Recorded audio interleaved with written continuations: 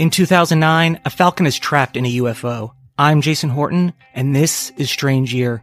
2009 ushered in Obama and ushered out the King of Pop. However, a family hoax crash landing made 2009 a strange year. Balloon Boy hoax, October 2009. So we are sure that he's in that.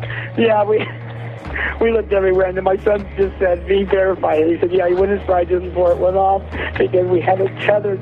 It wasn't supposed to take off." On October 15th, 2009, the 24-hour news cycle was in full effect. It was covering a homemade silver helium-filled balloon that looked like a UFO floating around the Fort Collins area of Colorado. Richard and Mayomi Heen both sent the balloon into the skies. Then they called 911 to report that their 6-year-old son Falcon was trapped aboard. The National Guard helicopters and local police followed the balloon, which maxed out at 7,000 feet, for 90 minutes and 50 miles until it landed 15 miles from the Denver airport.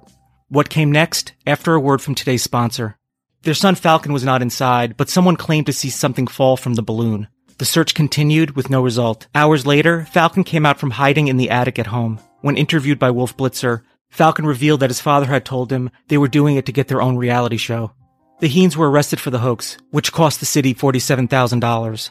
Also, the FAA imposed an $11,000 fine because of the airport traffic the hoax caused. The judge decided it was clearly a planned event done for the purpose of making money, and it was exploitation of children, exploitation of the media, and exploitation of the emotions of the people.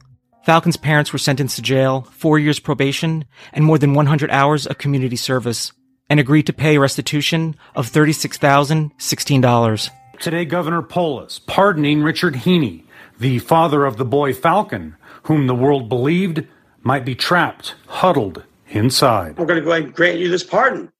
I'm thinking, whoa, it was amazing. But I got to say, it really made my day. By Zoom from Florida, Richard Heaney tells me he's happy with the pardon, but doesn't like to dwell on the October 2009 past. It was extremely scary, beyond scary, to think that, my son was up in the balloon.